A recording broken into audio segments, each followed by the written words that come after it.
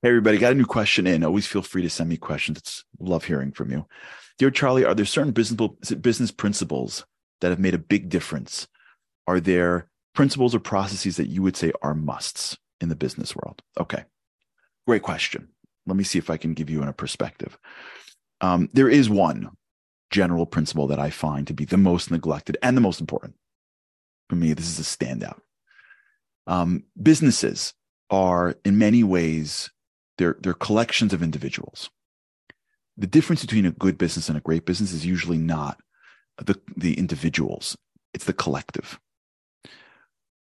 When you think of people, businesses, right? Usually a business is centered around an activity, right? You know how to do something, right? You know how to buy a building, fix something, build something, service, finance, whatever your business is.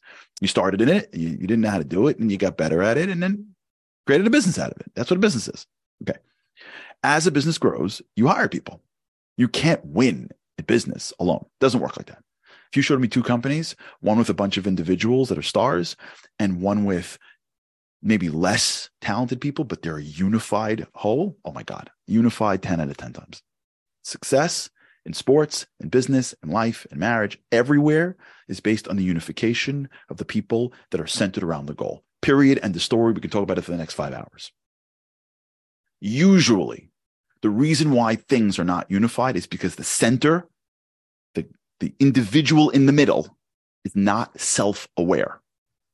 He or she doesn't have or take the time to know what they can and can't do. They haven't thought through their traits, their characteristics, their capacity. They're smart. They think they're smarter than they are. They think they're more intelligently, emotionally aware than they are. They think they have the abilities from a personality or a character traits and they don't. They think their values are aligned when they're not. They're not aware of who they are. They have no assessment of self. And so when they take on projects, when they hire people, when they make decisions, when they do things or don't do things, they're so filled with an unawareness or a bias that it's hard to put the right team around them. And it's hard to have them feel comfortable saying, I'm not.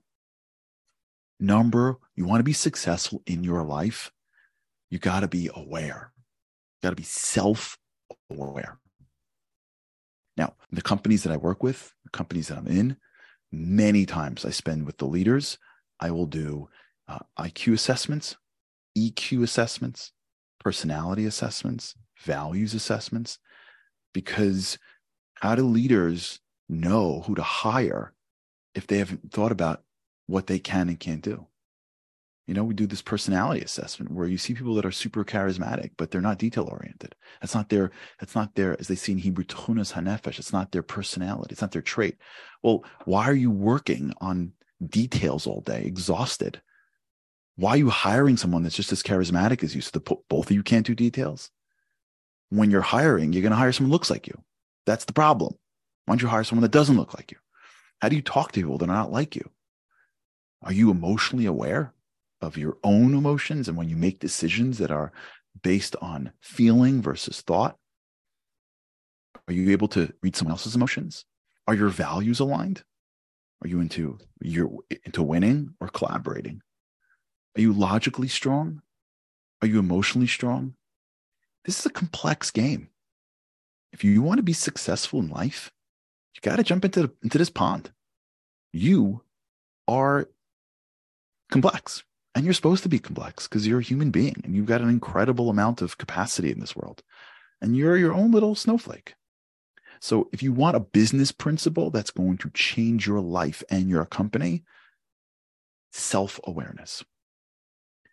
Get to a place where you are studying or learning about EQ, about values, about personalities, and without having to become a psychologist or a scientist, being a little bit more self-aware of what you can do, what you can't do, who's around you, how they communicate.